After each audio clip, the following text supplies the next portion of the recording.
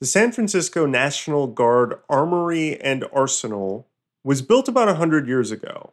And when Kink.com purchased it for $14.5 million back in 2006, this 5-floor, 160-room, 200,000 square foot recreation of a Moorish castle had basically been abandoned for about 3 decades. If you've watched any scenes from Kink.com's more than 30 hardcore BDSM websites over the past 9 years or so, chances are you've seen an exterior shot of this magnificent structure, which currently houses more than 70 porn sets. You can explore some of these sets yourself by taking a tour of the Armory.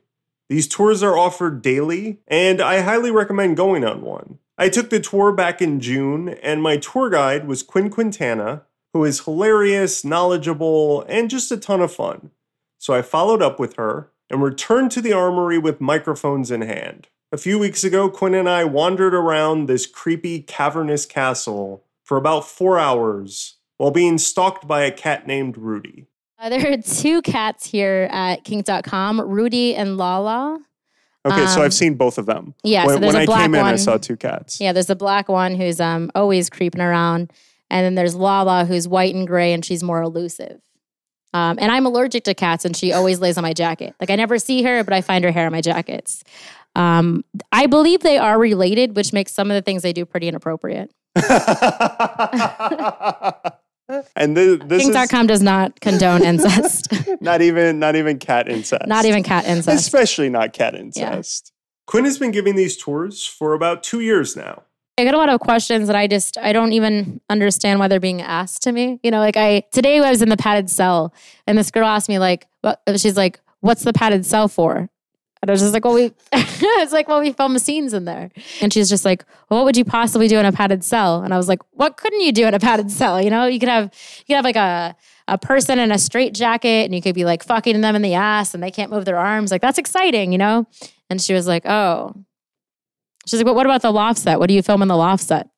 Did she continue this through every room? I think after a while, it was just in that hallway. And so we were like in this hallway and I was just kind of like, I was so confused by it that I think she was too shy to ask me questions after that. And I was like, people ask me, I don't know, not so educated questions all the time. And I try to be very nice about it. Or people will ask me something that I clearly already said multiple times before. And I try to be very nice about it. But like sometimes when people ask me something and I'll be like, is that a real question? Like, is this something that you're really asking me? Like what are other examples of just like dumb questions people have? Well, people will ask me like, do the slaves actually enjoy that? Or do people like doing porn? Or people will be like, there's no way that someone likes being like, you know, flogged repeatedly and like tied up. And I was like, well, it's not true. Like, I mean, just because you're not into it doesn't mean that other people aren't into it. So it's like, I think it's just like do people they realize wrapping that their... people do this outside of porn? That's something I've often wondered. Some of the more laughable questions aren't actually that surprising once you factor in the general lack of knowledge and widespread misconceptions people have about BDSM. It would always be the creepiest person in the group. Like the creepiest guy would pull me off to the side and he'd just like whisper to me, do you pay the slaves? Like, of course you pay the slaves. That's like such a ridiculous question. Like, granted, there's probably people that would love to do it that we wouldn't have to pay, but like, I don't even know how we would like justify that as a company. It's like, no, we got these very submissive people, convinced them to do some really weird stuff, didn't pay them. They loved it. It was an experience for them. They should be grateful. I mean, it could be an exercise in financial domination. You could make them pay you to be in things. I think it's pretty obvious that the slaves in a given scene aren't actually slaves. They are role-playing and acting and, of course, being compensated for their performances. Ironically enough, slaves are usually paid more per scene than their dominant co-stars. Another time I had a woman here and she asked me, she's like, where did they film 50 Shades of Grey? And I was like, thought they shot it here. She thought it was filmed here. And I was like, that didn't happen here. There is such a thing as a stupid question. Don't let anyone tell you otherwise. I don't remember any dumb questions from the tour I took. Everyone seemed like a good fit for the experience. But that's clearly not always the case. I think that couples come here as thinking it's going to be a fun, risque thing to do. Like, oh, like, baby, let's go to this porn studio together. But instead, you know, it's just like, it's like, bondage and pain play and like being humiliated. And like they don't do that kind of stuff at all. So it's not really like that, like titillating for them. Whereas other people will come in and they're such huge fans. And like sometimes I'll meet someone that knows more about it than I do. And I'm like, who are you? And why are you not working here? But like some people are just huge fans and this is like an incredible experience for them. So I never really know what I'm getting. Other people I think are just kind of fascinated by things that they don't know anything about or things that make them uncomfortable. Because like I feel like the vast majority of the people that come on the tour are like very vanilla and they're very uncomfortable. And like everything I'm saying is just blowing their mind.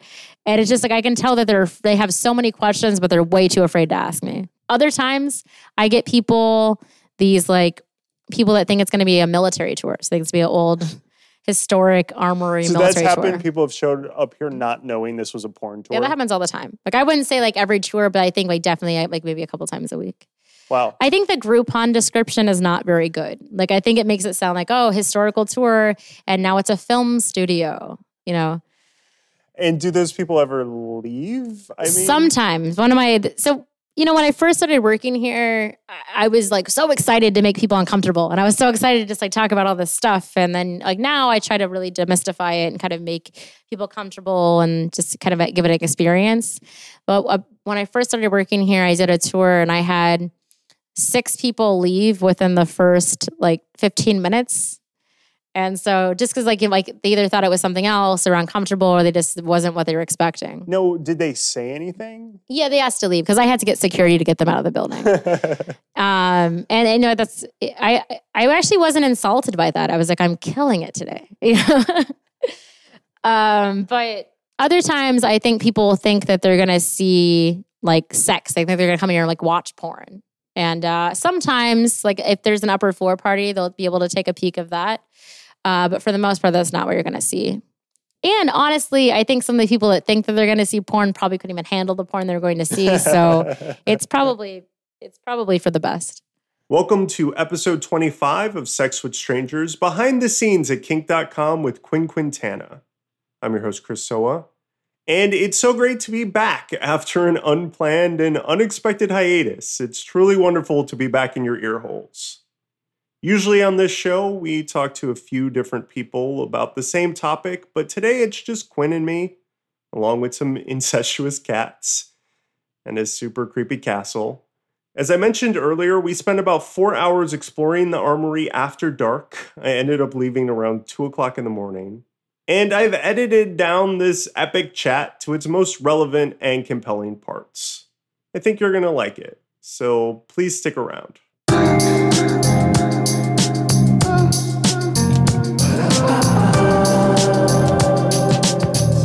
Aside from giving tours at the Armory, Quinn Quintana also hosts a web series called Hot Tub Interviews with Porn Stars, which you can watch for free on Vimeo.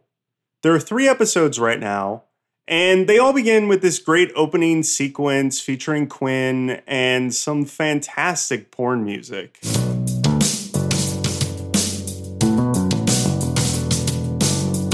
It really takes you back to the 80s, doesn't it? Thus far, she's featured conversations with Tori Lux, Rain DeGray, and Jack Hammer. You can find a link to this series at sexwithstrangershow.com. I recommend checking it out. Her web series is just one major example of how much working for kink.com has changed Quinn's life. 2 years ago, she spotted a Craigslist ad for the gig and applied for it despite not knowing anything about pornography or BDSM and having a very real fear of public speaking. So I didn't know anything about porn, but I was living with this guy and he was like, you have to get that job. And so I wrote this like really, I wrote this cover letter with a bunch of sexual puns. Do you remember some of the puns in your kink.com cover letter? Yeah, I think I said that working at kink.com would be right up my alley, pun intended. I think that's how I started the letter. But they brought me in for an interview and they thought I was cute and funny and they invited me back for a second interview and they wanted me to give a 5-minute presentation on something I was passionate about. Again, I don't know anything about porn, don't know anything about BDSM, and my friends are like, you have to get that job. My dude friends, of course.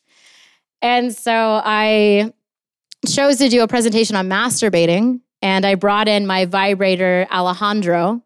and the presentation was a rousing success. And I made this woman cry from HR, and then... With laughter. She didn't get emotional. No, she didn't get emotional. She just thought it was really funny. It makes sense that she chose a topic like masturbation for this presentation, but it wasn't exactly something she had a ton of personal experience with at that point in her life. I never really masturbated until like 4 years ago, I'd say, like 3 or 4 years ago. Like I had like kind of had, but like really I was kind of like, I didn't really know what I wanted or what I was into, and I'd rather just have someone else do it. And I was like really sexually frustrated once at work. And like this girl, one of my coworkers, she's just like, why don't you just go home and like masturbate? Just get like, take your vibrator out and have like a really nice session. And I was like, oh, that sounds nice. Why don't I have a vibrator? You know? And so then I went out and bought one. And like, that was, you know, it's the end of that. Like once you have your first vibrator, then it's like, you know, it's game on. The first set we visited is also where Quinn likes to begin her tours. So we are in our Hogtied set. It's based off the very first website that Peter Ackworth, the founder and owner, CEO of Kink.com, made. So hogtied.com is a rope bondage website. And this is our first permanent set here at the Armory.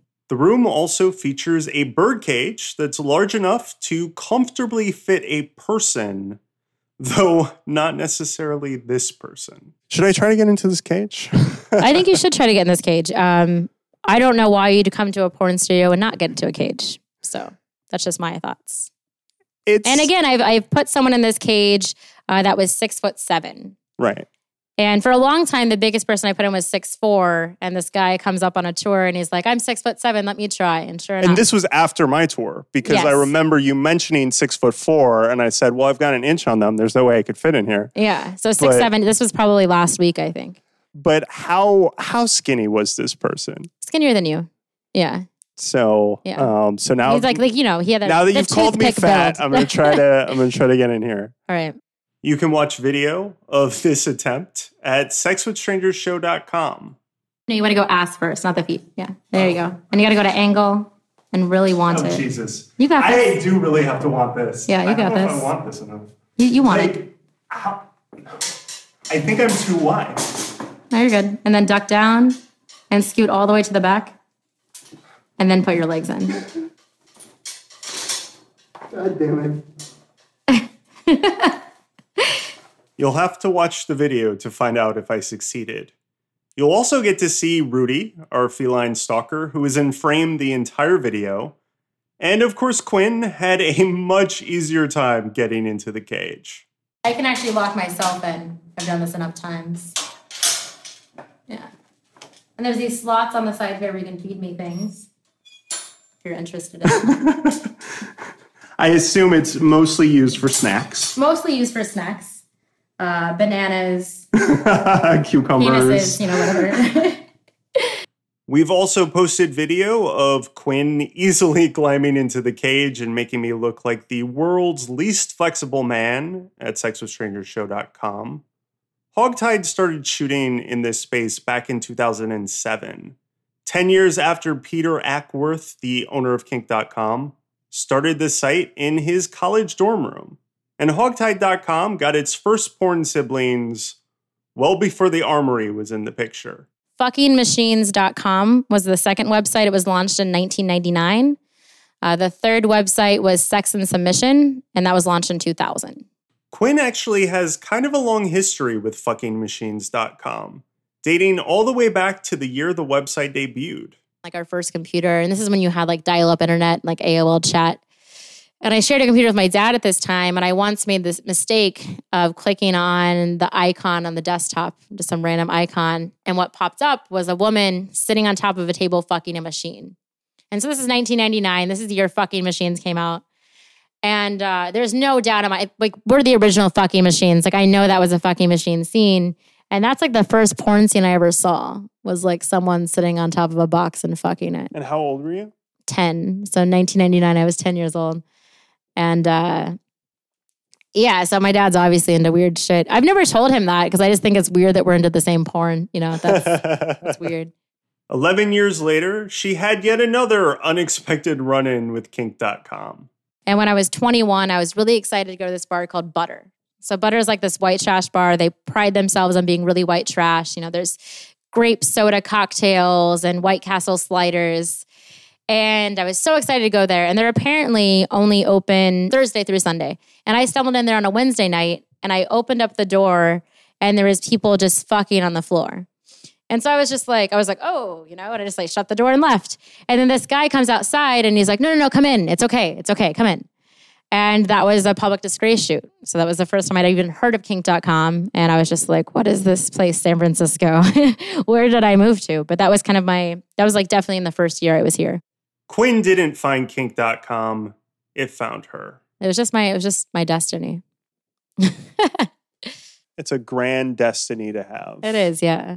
She mentioned that Public Disgrace doesn't really shoot in San Francisco anymore because the city banned public nudity in 2013. But they still do shoot scenes for Public Disgrace, as well as Bound in Public in Europe. So we used to kind of film outside all the time because we couldn't. And then now it's like if you're a gay man in the Castro, you can't sunbathe in the chairs anymore because, not everyone wants to see your dick, they decided. So we don't film in San Francisco anymore. And I think the laws changed where even we can't do it in bars after hours. Which I kind of miss it, though. I miss it being like, the one warm day in San Francisco and getting to see a bunch of naked gay men. It was nice, And that was just common? It was just common. It was nice. Like, there's these chairs over, like, it's like Castro and Market, and they're like out on the corner, and there'd just be like naked men just like, hot dog tanning, You got to keep that hot dog nice and tan. No one wants a pale hot dog. All of the sites we've mentioned thus far are popular and active, but really only make up a small part of the kink.com empire. They have a lot of very popular sites, though not every site they've rolled out has been a success story. We used to have an active website called footworship.com.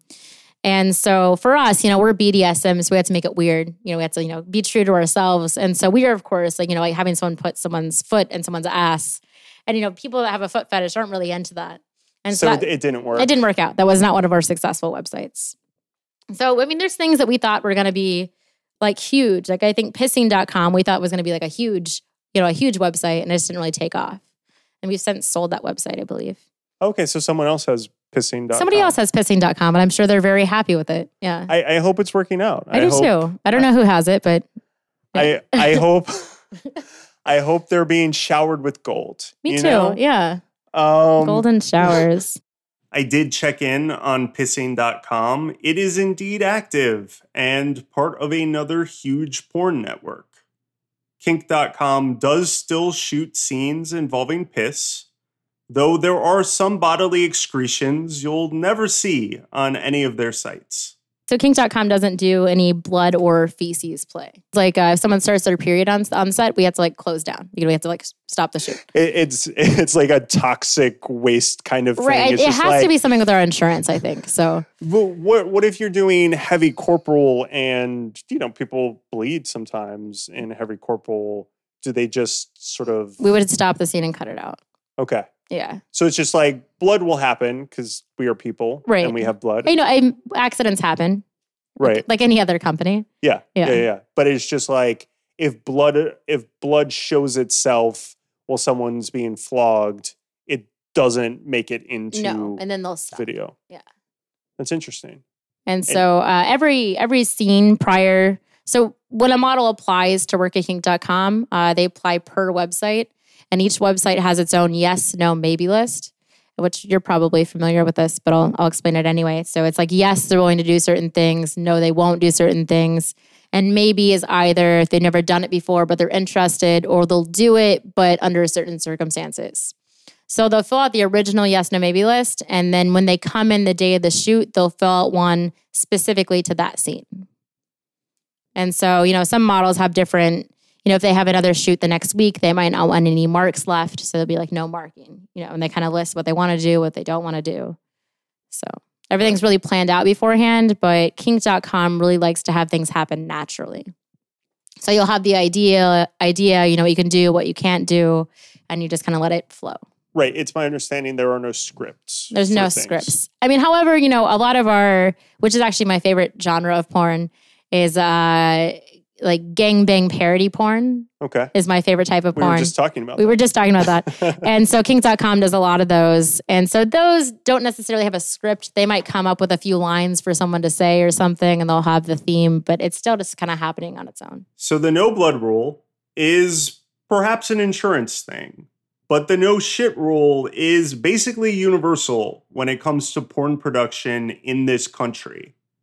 I don't think most people know this, but you could go to federal prison for making commercial scat porn in the US because it's considered obscene.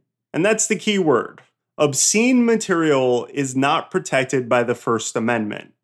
According to the US Supreme Court, pornography is fine as long as it's simply indecent, but it better not be obscene.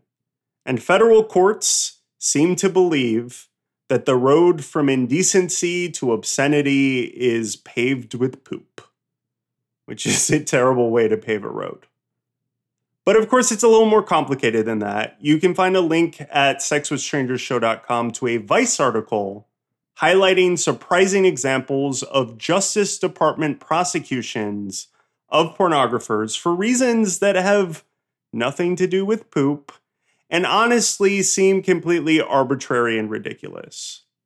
I used to think Larry Flint's various trials put an end to the war on pornography in this country, but I just wasn't paying attention because it's pretty clear there will be more battles in the future. Similar fights are happening overseas as well. In December of 2014, producing BDSM content in the UK was basically outlawed. Peter Ackworth, the owner of Kink.com, is British, and had he decided to take over an abandoned castle in London instead of San Francisco, he would be fucked right now, and not in a good way. Later this year, I will be in England interviewing people about some of these changes affecting how British people are permitted to consume and produce pornography. Banning BDSM material is only one part of a much broader anti-porn crusade that was championed by David Cameron until his recent embarrassing resignation. So stay tuned to hear more about that in the upcoming months. But let's return to San Francisco. Part of why BDSM porn is often specifically targeted by anti-porn crusaders is because it can be really brutal and disturbing and confusing and cause viewers to genuinely fear for the physical and psychological safety of the performers in a given scene. That's why I really appreciate Kink.com's efforts to educate its viewers about BDSM. They introduce the models and they talk about what they're excited about, or if they're nervous about something, and if they've worked with their company before. And then we do that for like consent and, the introduction. And then we film the scene, and afterwards we'll film an exit interview, and they say what they liked and if they work with our company again. And typically that answer is yes. Because if we have someone here that's not into BDSM, that really just hurts the integrity of everything that we do here. Right. And the whole job of the director is to really make the scene work. So let's say you have this idea for a scene, you have like this fantasy, you get the models to do it, and it's happening and you're watching it and you're like, this isn't hot. Like I'm watching this isn't hot.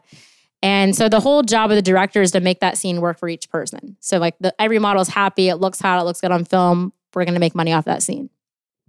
So it's hard to have a scene where like everyone's completely unhappy because you're just constantly modifying it to make it work. Right, right. And it might even turn into like something that's not even close to the original idea.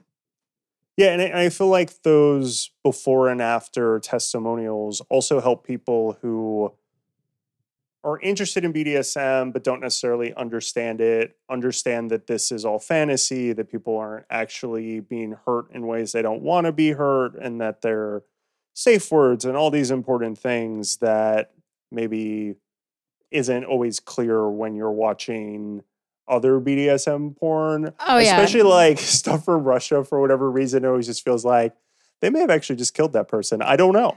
I actually have this moment all the time if I'm watching a BDSM scene not kink produced. I was watching the scene, and It was this girl that I used to work with at a restaurant, and I heard she'd done porn, so I looked it up naturally because I'm a creep. Yeah. So you are the creepiest. But if you found out your old coworker did porn, you're gonna look it up. Like, absolutely. I'm a human being, you know. So I did this scene, and it's her. She's like out in the woods. She's like tied to this like post, and basically she's like gagged, and she's tied up, and then she's like her sitting there for like probably like 10 minutes, just like crying and drooling all over herself. And I'm like, okay. And and she's just crying and drooling. I'm like, okay, this is weird, you know. But like I had to keep watching because I have to know what happens, you know. And you know she's still alive, right? I think so. So anyways, this masked character comes out of nowhere. And then he's taking this pointy stick and kind of poking her in the feet with it. And then she's still kind of like crying. And then and like the whole time I'm watching it, I'm like, is this a snuff film? Like is he gonna like take that stick and stab her? Like I wasn't sure what was gonna happen, you know? Because it wasn't particularly erotic and she wasn't that naked. And it was just a lot of crying and slobbering, which I guess maybe someone's into that. Right. But yeah, I think she's alive. I think I saw a Facebook post recently. It's interesting to just like lead with crying. That was the whole scene. It was just him like poking her in the feet with this stick. And I think that was it, actually. I think it was just him poking her with this stick, and then she was crying. So it was cry porn. It was cry porn. And that's a fetish for people. Exactly. I mean, a lot of people have fetishes. I mentioned earlier that pissing.com was acquired by another giant porn network, and it just so happens that one of its sister sites is crygasm.com.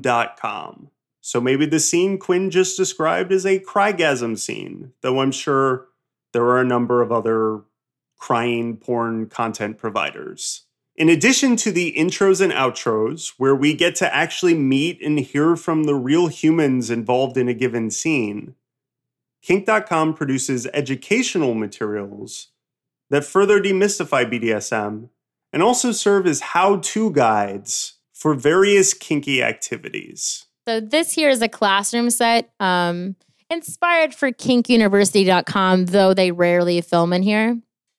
And so this is like an educational BDSM website. So if you want to get weird with your partner, don't know how to do it, this is a how-to website. There's videos on like bondage, fisting, anal, dirty talk, that sort of thing.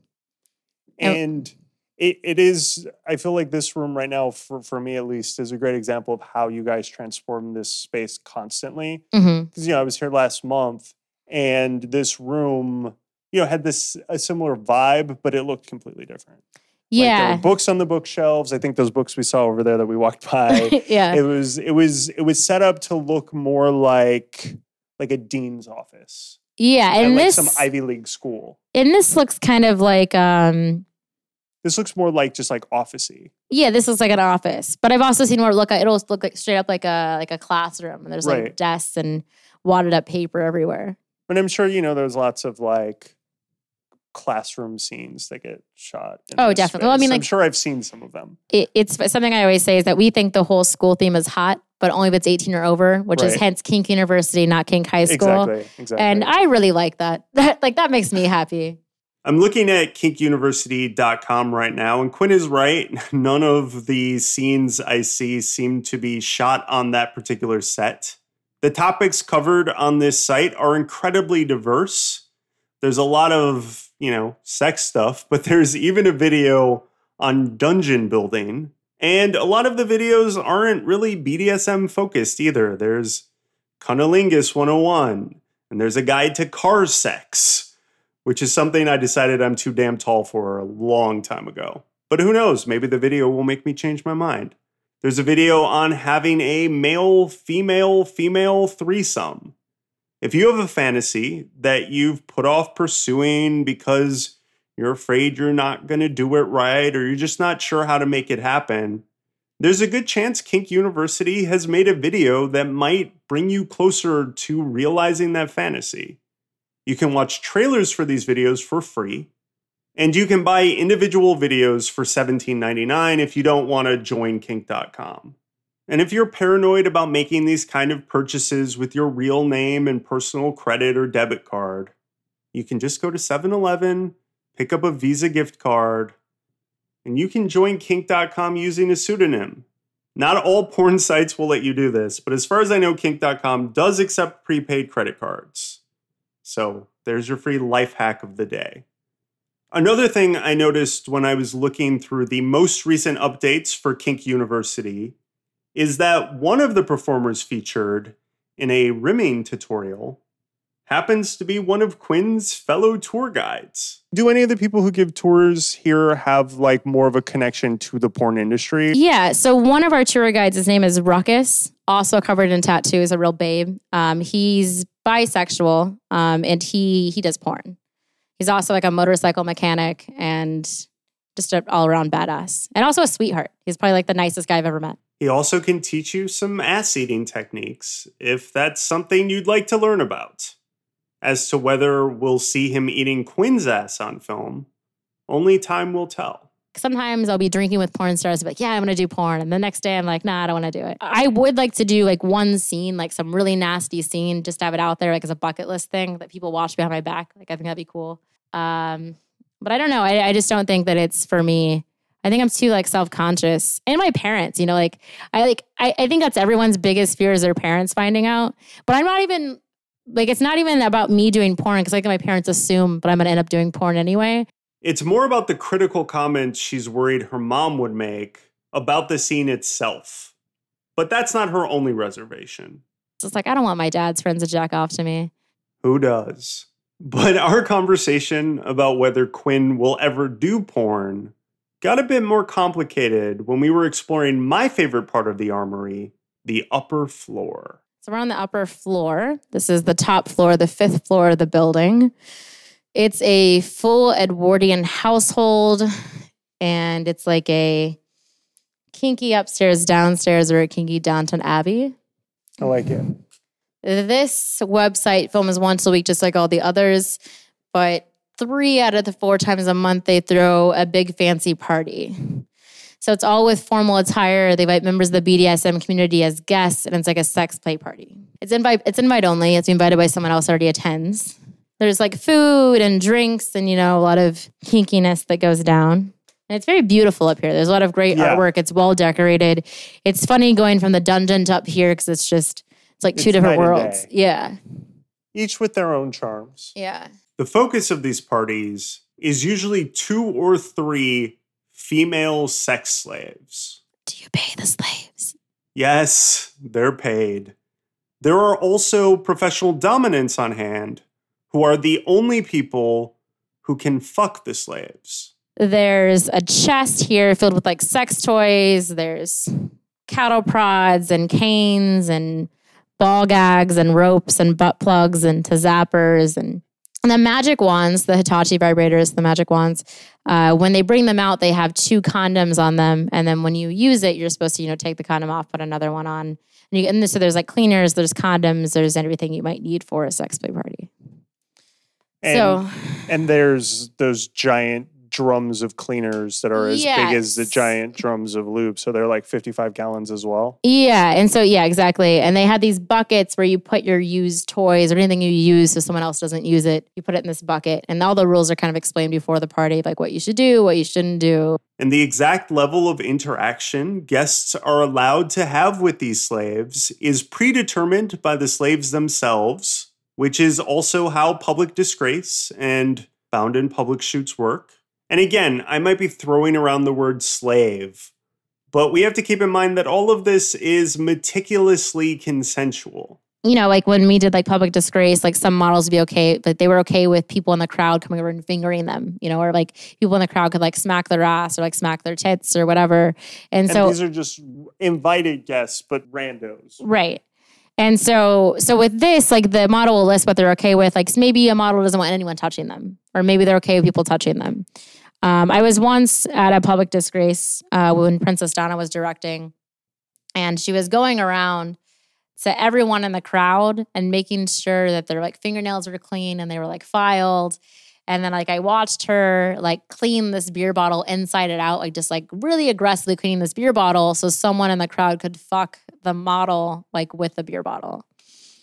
And so like it's regular. Is next to godliness. It is, yeah. And they take cleanliness very seriously at kink.com. As I mentioned earlier, they store cleaning supplies in 55-gallon drums. I'm not sure exactly how long it takes for them to go through that much cleaner, But it takes them about 3 months to use 55 gallons worth of lube. So 220 gallons of lube every year. Look at all of these dildos. Yeah, a lot of dicks.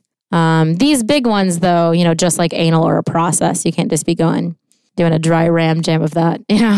No dry ram jams here. I have a zero tolerance policy for dry ram jams.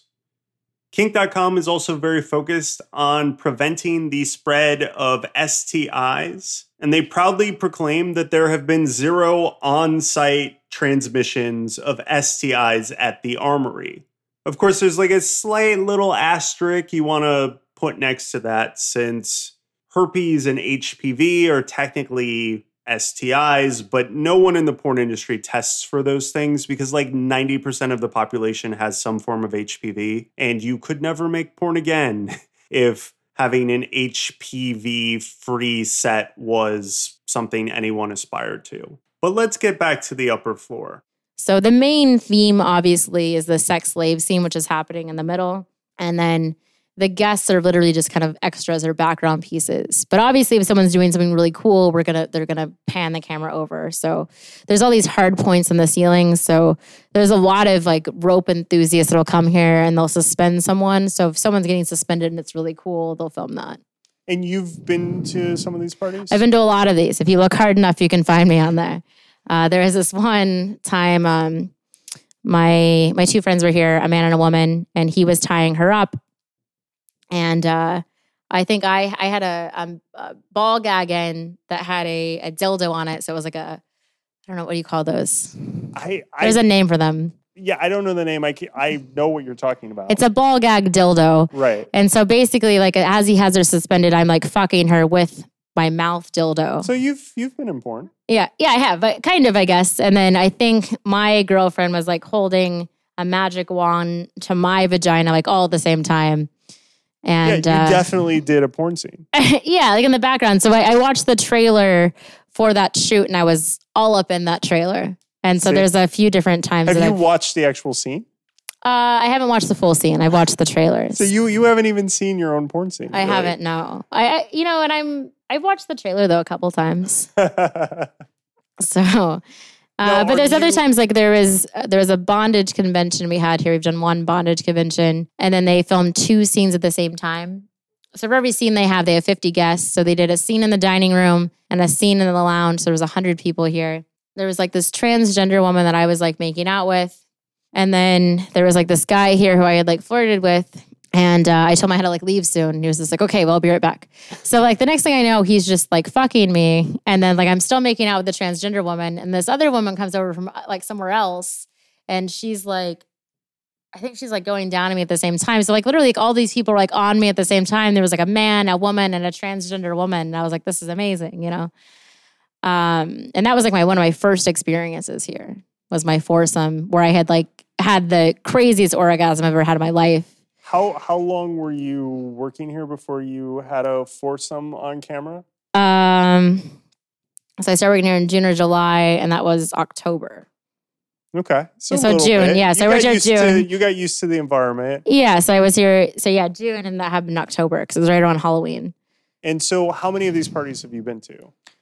Roughly. I would say maybe 10, and 10 plus. But I've been to other events. And at the 10 or so upper floor parties you've gone to, have you had sexual contact at all of them? Not all of them. I'd say those, obviously the 2 I talked about, but not all of them. Sometimes I just come for the food. Our chef is amazing. He makes incredible food. So sometimes I'll just come here and just hang out with him, or I'll come up and have a couple drinks after one of my tours or something.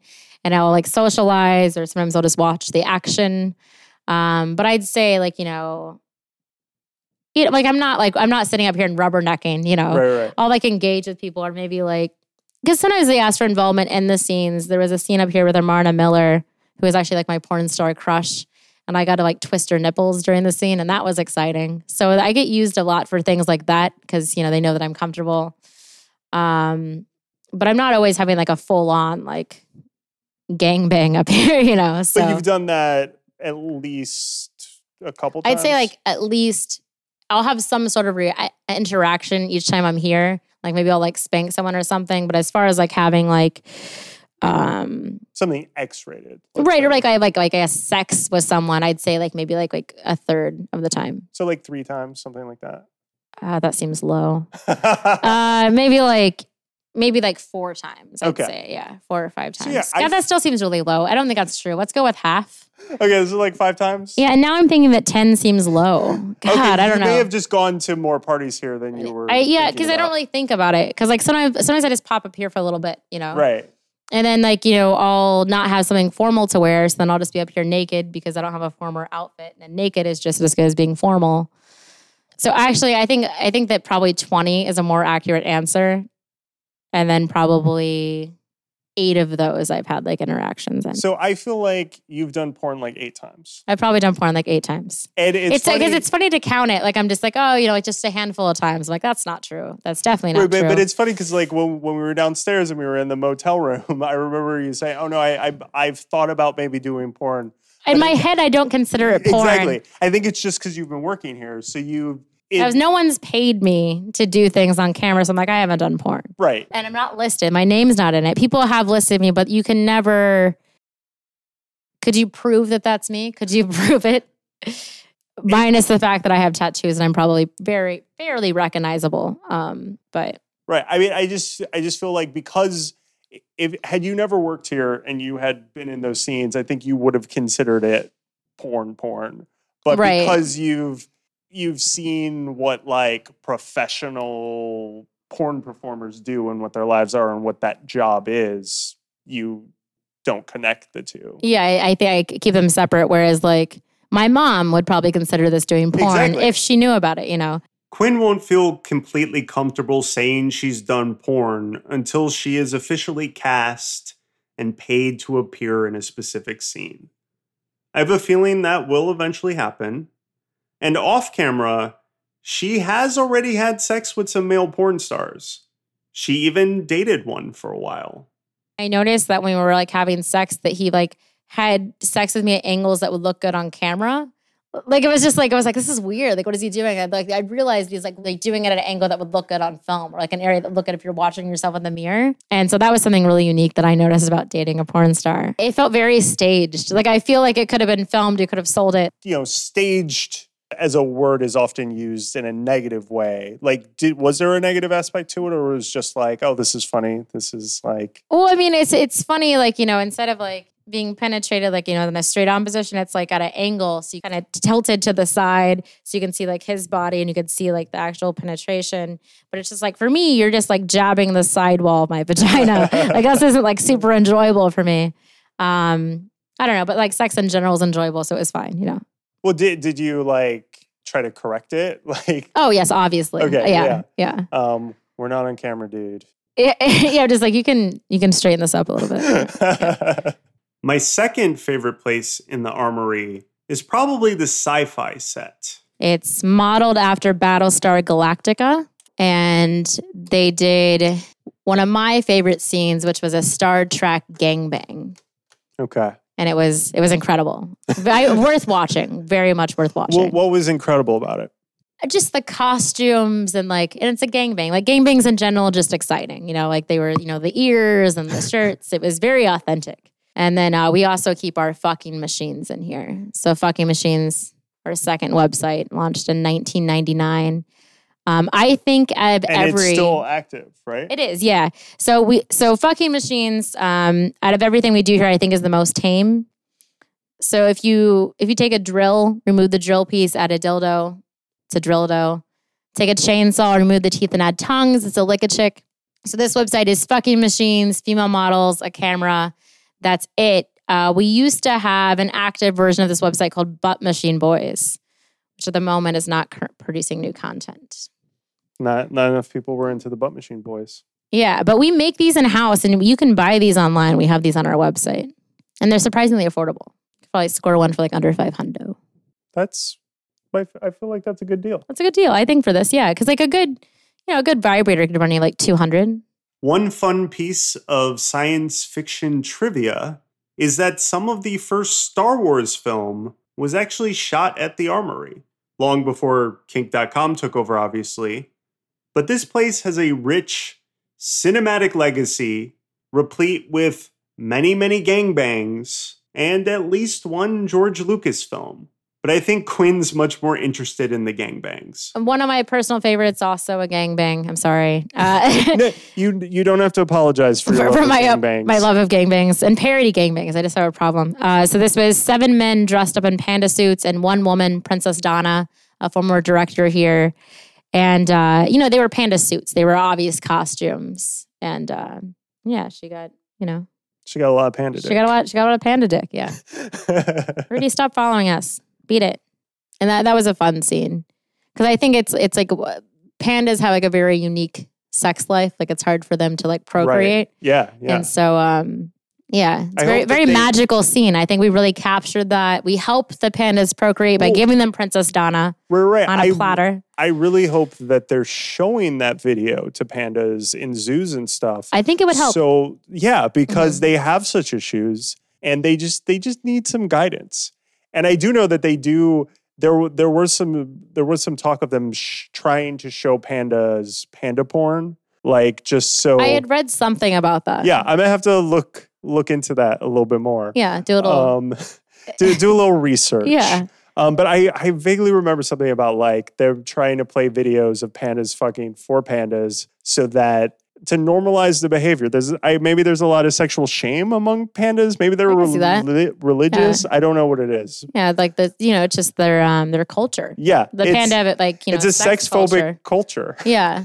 There is, in fact, a Wikipedia page dedicated to the topic of panda pornography that offers more information on some of the experiments they've used to try to get pandas to bang in captivity. Spoiler alert, this method appears to be mostly unsuccessful, sadly. One of the creepiest areas in the Armory is the brig. So this is a mix of our cages that we built and also the original prison cages for the National Guard. And there's something... So you guys shoot in the original cages from the National Guard. Yeah, obviously. That's awesome. But there's something about these prison cages that are just so much more creepier than our cages. Yeah. Because like, look how little this one is over here. Like, you couldn't even stand up in there. Yeah, and it looks really cold and sad. So the National Guard had prisoners in San Francisco. I guess so. I don't really know how to explain that. Maybe this is their timeout area. I don't know. Because this is. I mean, it looks like animal kennels. That's what it looks like. Like it doesn't look like humans should be put in there. They did keep horses down here, but these aren't the horse. Right. Stables. I mean, they would have to be little ponies. Yeah, they have to be miniature ponies. In retrospect, it does make sense, considering the kind of things the National Guard does, that they would have some sort of holding facility, but it doesn't make sense that it would be that small. And of course, there are cages of all kinds spread throughout the Armory. You've already heard me try to fit into one of the smaller ones. God damn it. And if you were following me on Snapchat back in June, I'm on there as Chris Soa, all one word. You saw quite a few cages, as well as the Battlestar set and a bunch of other kinky things. This actually used to be the Electro Sluts room. They changed it into a creepy motel room. But tour guides really like this room because there's this cage built into the floor here, and you could put people in the tour underneath it. And I like to put people in this cage on the floor and stomp on it, And that was like the highlight of my tour was just, yelling at these vanilla people. And then this over here, which they've also covered up, is a hole in the floor. There's a cutout hole for the head. So they would hang someone upside down from this chain here. The head would go in the floor. These black metal panels would close around the neck. And so it's kind of like sensory deprivation. It's all black, and then you can't tell what someone's doing to you. Nice. Yeah. In the basement of the Armory, not too far from miniature pony prison, there's this giant open space the size of a small warehouse with long rows of stacked shelves housing what I think any mathematician would characterize as a shit ton of props. A lot of this we purchased in estate sales. Other stuff we made in-house with the working metal and wood shop. And it's all kind of divided up. We got cabinets over here.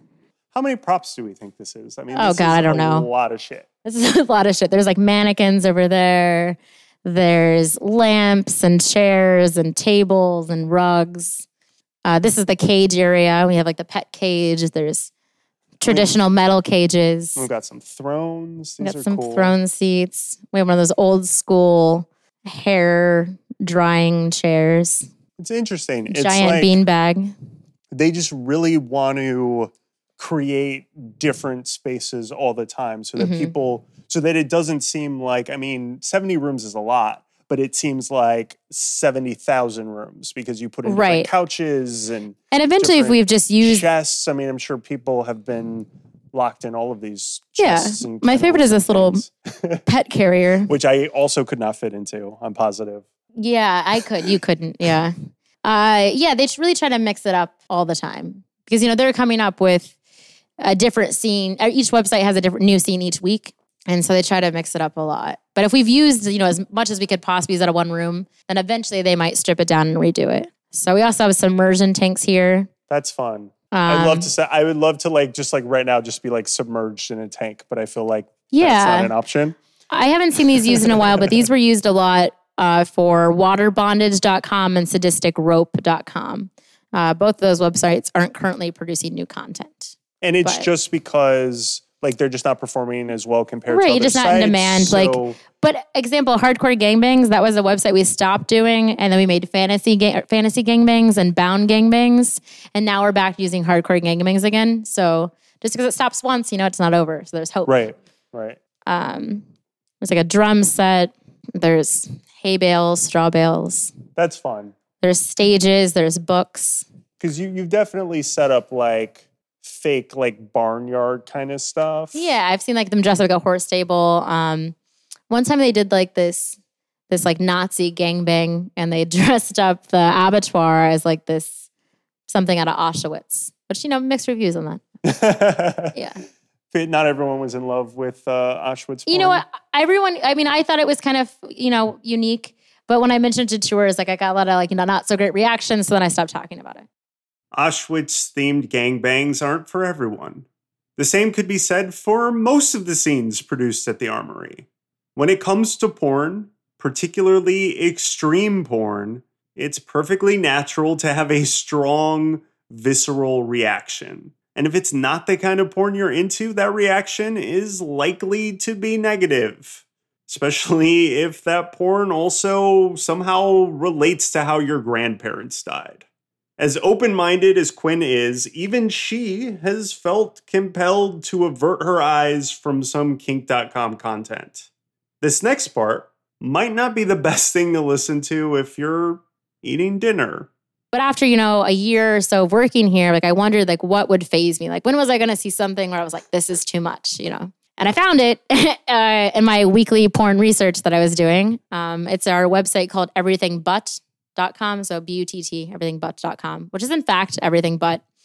And so I think it was 3 women, and they had taken a speculum, which is what they use at the gynecologist to open up your vagina. And so they put the speculum on this woman's asshole. And so I'm looking, staring down the barrel of this woman's asshole, which is it looks like the diameter of a basketball or something. And so I didn't even know the anuses could go that big, let alone that you could use it with a speculum. But I'm looking down it, and it's just I've never seen inside someone's intestines like that before, But I'm this is cool. I'm cool. I'm watching this. I'm cool, Okay, so we're still not weirded out yet. Still not weirded out yet. And I'm mesmerized at this point. And so these other 2 women are taking turns dipping their hands into her asshole and pulling out this thick white substance and feeding it to each other. Which at the time, I didn't know if it was lube. I didn't know if it was cum. I later found out it's the spunk lube, which is made to look like cum. Right. Yeah. I was hoping it was going to be an artichoke dip. Oh, I wish. That would have been better. But no, it was this thick white substance, which I assumed was cum. They're taking it out in big handfuls and just dripping it to each other's mouths. And I was like, oh, I don't want to watch this anymore, And I turned it off, And then that night, I woke up in the middle of the night in a full body sweat because I thought my asshole was being ripped apart. And so I learned, anal gaping with weird lube play, not my thing. Yeah. It's important to know. Yeah. And I want to clarify that I just watched the trailer of this scene. I didn't even watch the whole scene. This was just the trailer. That was in the trailer. Yeah. Let's all go to the lobby. Let's all go to the lobby. Let's all go to the lobby to get ourselves a treat. The videographer for that website, he was once telling me that like he gets like really into it. Like he really nerds out on it. And it's not even sexual for him, but it's like he'll be like, filming the scene, he sees something dripping, he's like, oh, like something's dripping. I gotta get underneath that so I can catch it falling down, And he said, like, like, because it is everything but he just gets like really in there and he gets like so excited about it. And I'm just like, cool. Like that's cool, I mean, I imagine a lot of the people who do things here are just like very focused on the craft. Have you? Yeah, it's very artsy. Like Matrice Madeline, she actually directed the Donald Trump gangbang, but she gets really creative and she really makes things very artsy and it's really cool. I think she has the hashtag on Twitter, on Instagram. It's like, this is pornography. And she just kind of takes pictures of all the sets that she does. And it's really cool. Do you talk about craft with a lot of like directors and videographers and that kind of thing? Directors, not so much, but like videographers, I'll talk to, are like production assistants, because our production assistants actually will edit as well. And so they're all pretty creative. So yeah, but I hang out with other kink employees. And what kind of things have you learned about the production process through all of this? Well, like the production assistants really just like are working their ass off. Like, I mean, most of the time, like, you're a videographer and editor are separate people. And it's just like our videographers and production assistants are doing like two jobs. Like they're doing like everything. Like, each website has its director, a videographer, and a production assistant. So it's like you have three people for one website, and it's just like they're just doing everything. And so the production assistant is responsible for cleaning everything up. So they're the cleaners. They're the cleaner. They have to clean everything up. They have to put everything away, make sure it's in the right place, and then then they'll help edit, and like they really got to make sure everything's on time. They help the models get ready. If they're missing something during the scene, they have to go grab it, and it's just like they're keeping everyone happy. Like the director, the videographer, the models, like they're really just getting worked the hardest. And I have so much respect for them. And the videographers, again, it's just like, it's kind of like art to them. And it's funny, like, I think people always think like everyone that worked at Kings.com is just like walking around with a huge erection. It's just like all these creepy dudes just like always like turned on and like everyone's fucking each other in the building. As far as questions that people ask me that are ridiculous, it's just like, so do like Kings.com, can you guys just like have sex in the sets? And I'm just like, no, that's how you get fired. Except at upper floor parties, then it seems to be okay. The woman that used to run Kink Live, she told me that she like stares at naked people all day long. And so like all that she really wants is to go home and like see people with clothes on. She's like, I just want to see people wearing clothes, And so I think there's something, I guess where I can see something that doesn't faze me anymore. I think like working here makes you like not, It desensitizes you for sure. Yeah. Quinn and I ended our late night adventure in this really cool wrestling gymnasium space. And don't step on the mat. The director of this website is like a big, hot, scary woman, Ariel X. And she, I don't want to piss her off. Let's not piss her off. All right. So this is Ultimate Surrender. Under our kink umbrella, we have two wrestling websites. The first is Ultimate Surrender. It's girl on girl wrestling. It's kind of like this classic gymnasium style. The other is Top Cock. It's male on male wrestling, and it's more like a fight club style. Okay. And so it's a good mix of like actual wrestling moves with like kinky moves. A lot of these fighters have martial arts and jiu-jitsu backgrounds. They want to win, and they're paid more to do so. So like you get points for different things like force making out, force face sitting, like slapping a tit, slapping the ass, like finger in the pussy, whatever. And so the more challenging remove that you do, the more points you receive. And so Ultimate Surrender is multiple rounds, and the winner is obviously the person with the most points. And at the end, the winner gets to fuck the loser however they please. And so those aren't rigged? Like it's... for the most part, no. Interesting. Because I always just assumed like they've decided who's going to get fucked. And sometimes like they'll be like, hey, like we want you to do anal at the end and we'll pay you more. Like that happens. But for the most part, it's not really rigged. But sometimes they'll like, they'll auction off things a little bit. But top cock is 1 round instant fucking, which is round instant fucking, which is super stereotypical of men. So they do, this website films once a week, just like all the other ones, but once a month they film a live tag team match in front of a live audience. Okay. In this space. In this space, yeah. So the bleachers are used for the audience. And they used to have an open guest list for this. Like you'd join the email list on the website. They'd send out email blasts. You would RSVP as quick as possible. And then we just kind of had too many people RSVPing and it was a bit too, like, we didn't know who was coming in here. And so now it's mostly kink.com employees or like friends of employees, that sort of thing. But this website's cool because there's 2 videographers. And there's one on the ground and there's one up above in this little hanging apparatus here. So they're getting the money shots either way. And then these TVs are used for the points. And it's a real sport for us. Like I think out of everything that we do here, this might be the most quote unquote dangerous. Do people get hurt? I imagine. Yeah, people get hurt. I mean, not all the time, but people have gotten hurt more likely doing this than something else because they're like wrestling and, you know. Right. But yeah, the teams change with different seasons. So we kind of run it like it's an actual team and an actual sport. So. That's cool. Yeah. Top Cock actually used to be called Naked Combat. Okay. And then they rebranded to Top Cock. Do you know why they renamed it? I don't. They kind of do that sometimes. Like our Electroplay website, the original was Wired Pussy, and then they rebranded it into Electro Sluts. But it's basically the same website. I think they just kind of give it a facelift and call it something else and pretend it's brand new. We could spend many more hours talking about the various kink.com sites. There are more than 30 of them, after all. And looking through the list, I see that the name Top Cock is gone, and Naked Combat has been resurrected for whatever reason. We've talked quite a bit about porn in this episode, but there also is a lot that goes on at the Armory that has nothing to do with pornography.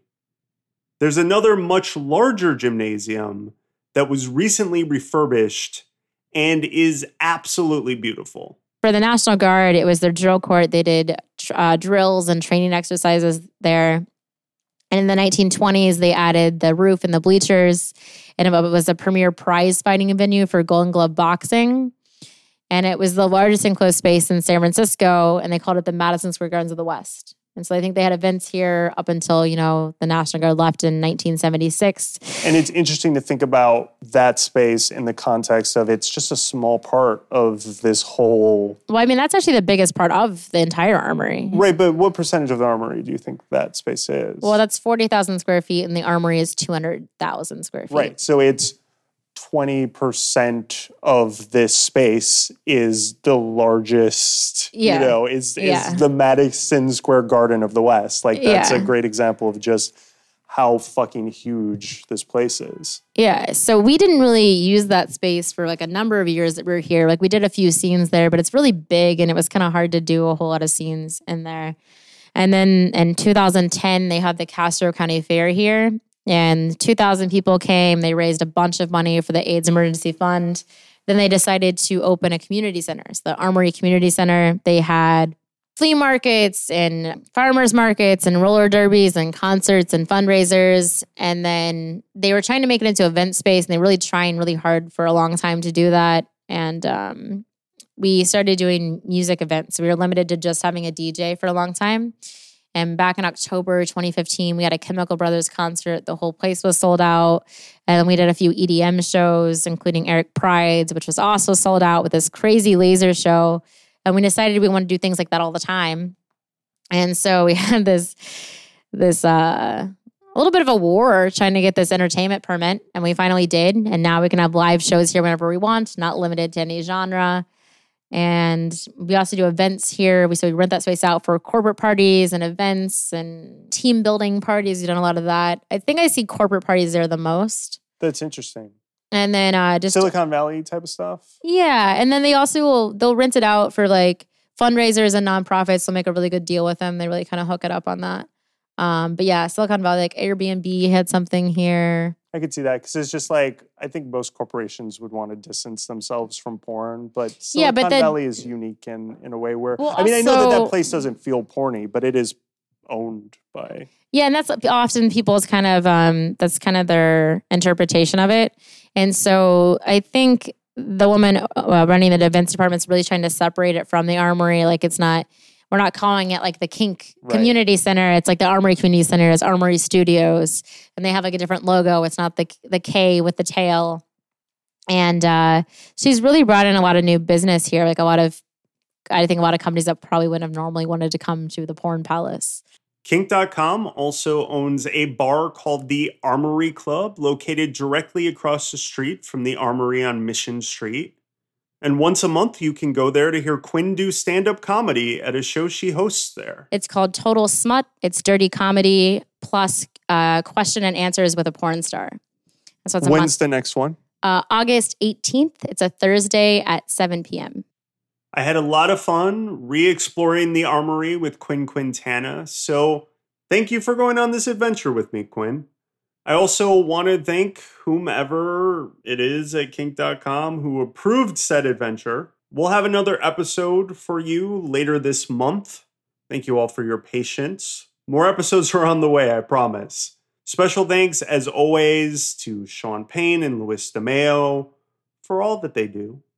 Review the show on iTunes. Follow me on Snapchat. I know I've been kind of absent from Snapchat lately, but I'll be back with a vengeance soon. Again, that's Chris Soa, all one word, and we'll be back as soon as we can be.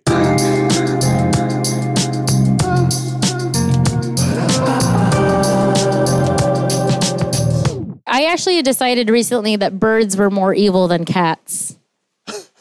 So I've been attacked by a lot of birds. Do you have a hierarchy of evil when it comes to animals? Yeah, I do. I like to rank them. I really like to rank them.